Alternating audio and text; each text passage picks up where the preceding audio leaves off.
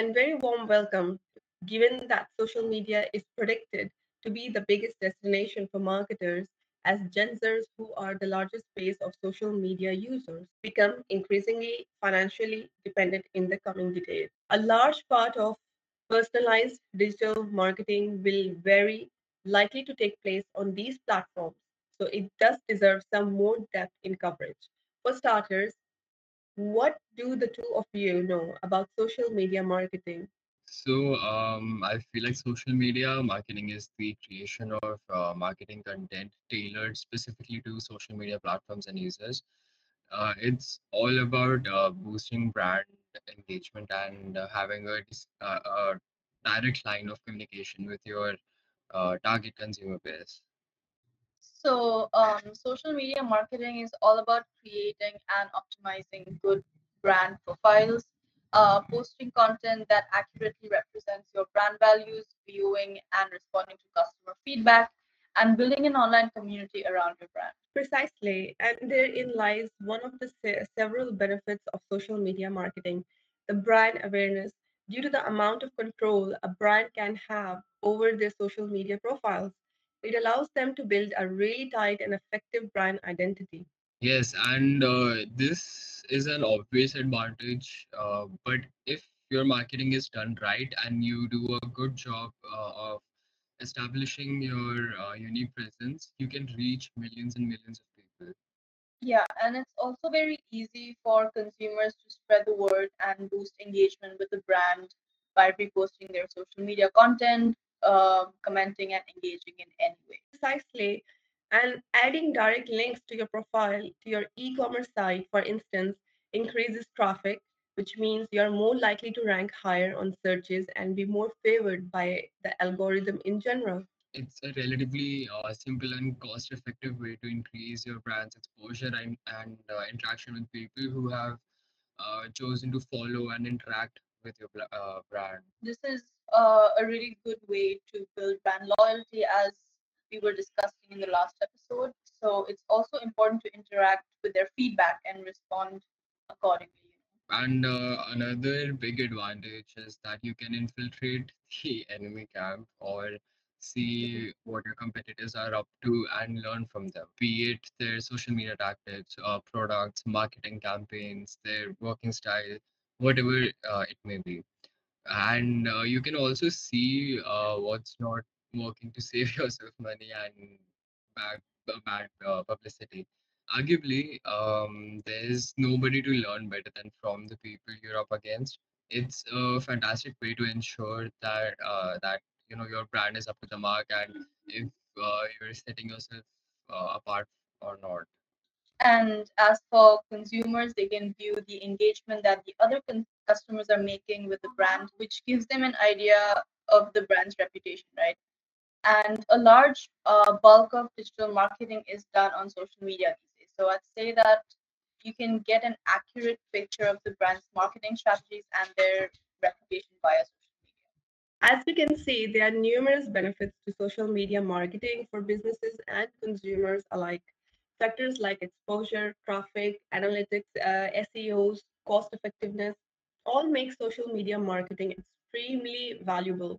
If I may offer some statistics to demonstrate the effectiveness of this tactic, I see that over 70% of users who have had good experience with social media businesses are likely to recommend it to someone in their network.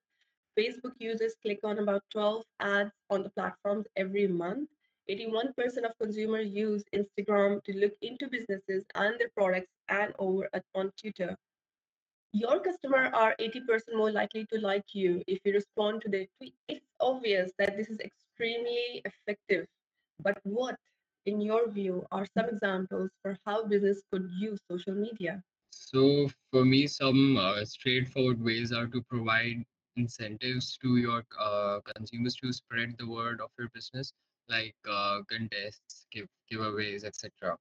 It's also imperative to provide easy access to things like your website. So you should definitely provide links where appropriate.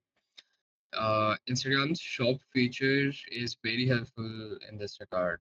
Yeah, and it's also a good idea to use the occasional live stream on Instagram, Twitch, and so forth. What this does is that it provides a space for direct business consumer interaction, of course, and creates hype, which is essential for increasing engagements, drawing in new customers, and so Yes, and while social media marketing is overall very inexpensive, it's also a good idea to spend some extra cash and hire a social media marketing team, freelance or otherwise, to manage this since they're trained in this field and really know what they're doing. In fact, I would say that social media marketing isn't about outright cutting costs, but being more mindful about where you put your dough. keep in mind that different platforms vary in terms of demographic. Facebook, for instance, is among the largest and well connected platforms with nearly 2 billion daily users in the world. It comprises mostly of millennials and Generation X.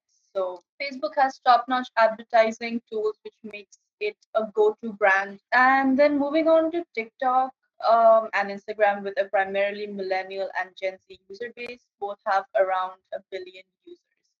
They are both fantastic for user generated content, building communities, good quality photo and short video content that is easily spreadable, shareable, and vital for building brand identity. And speaking about Twitter, Twitter has 211 million users who are most likely millennials and Gen Zs, which is arguably the best platform for building communities. It's also got plenty of marketing friendly features like Twitter Spaces and Twitter Moments. So basically, what they do is they follow you, they allow you to share interesting content that is a good contrast of primarily text-based content on Twitter. LinkedIn, meanwhile, comprises of healthy mixes of baby boomers, millennials, and Generation Z, and the platform was built with networking, branding, and business development in mind. It's designed with professionals seeking exposure in mind. YouTube, being the second most visited site in the world, makes it a busy hub for marketing and more in depth marketing as long form content. And then there are somewhat overlooked platforms in terms of online marketing, such as Snapchat and Pinterest. Snapchat arguably began the trend of short form content, which brought about a whole new tactic. Snapchat is extremely popular among among younger people who are becoming financially independent, and I don't think it will decline anytime soon. And Pinterest is fantastic for curating lovely aesthetics and inspiration, which I think is often overlooked when it comes to building and brand identity. Most Pinterest users, including myself, say that the platform is their go to when beginning a new project or for seeking ideas. Exactly. So, how do you suggest businesses could get started with social media marketing? It's a good idea to use the 70-20-10 rule when it comes to your content, at least at the beginning. 70% of your posts should be dedicated to news, advice, education regarding your business or products. 20% should replay your brand values, inspiration, and other somewhat informal content. And the remaining 10% should be ads and promotion content. And according to me, step one should certainly be to know your customer audience and choose your platform to target your marketing accordingly. As we discussed, different platforms do vary in terms of user demographic. If you're selling pet products, it's a good idea to market on Instagram, which is teaming with young audiences and pet content. You should also have an idea of what social media metrics you plan to use to measure growth and interactions, be it the number of followers, likes, views, shares, hashtag popularity, and so on. So it's good to maintain a mix of the metrics you use, as this will depend on some variables like your product, your consumer base, and so on. So the metrics will also differ based on where you're at with the business development. So, for example, newbies would have to monitor reach and followers to ensure that they are growing and being noticed, right? And if you're releasing new products, you're better off looking at clicks, site visits, and ad views. If you're somewhere in the middle, say established and trying to stay afloat, you should look at the comments, likes, retweets, and so on. And not just the numbers, but also the quality of interaction. For example, smaller doses of neutral to positive engagement is much preferable to a wave of negative interactions. And knowing your competition is one of the key benefits of social media, as we discussed earlier.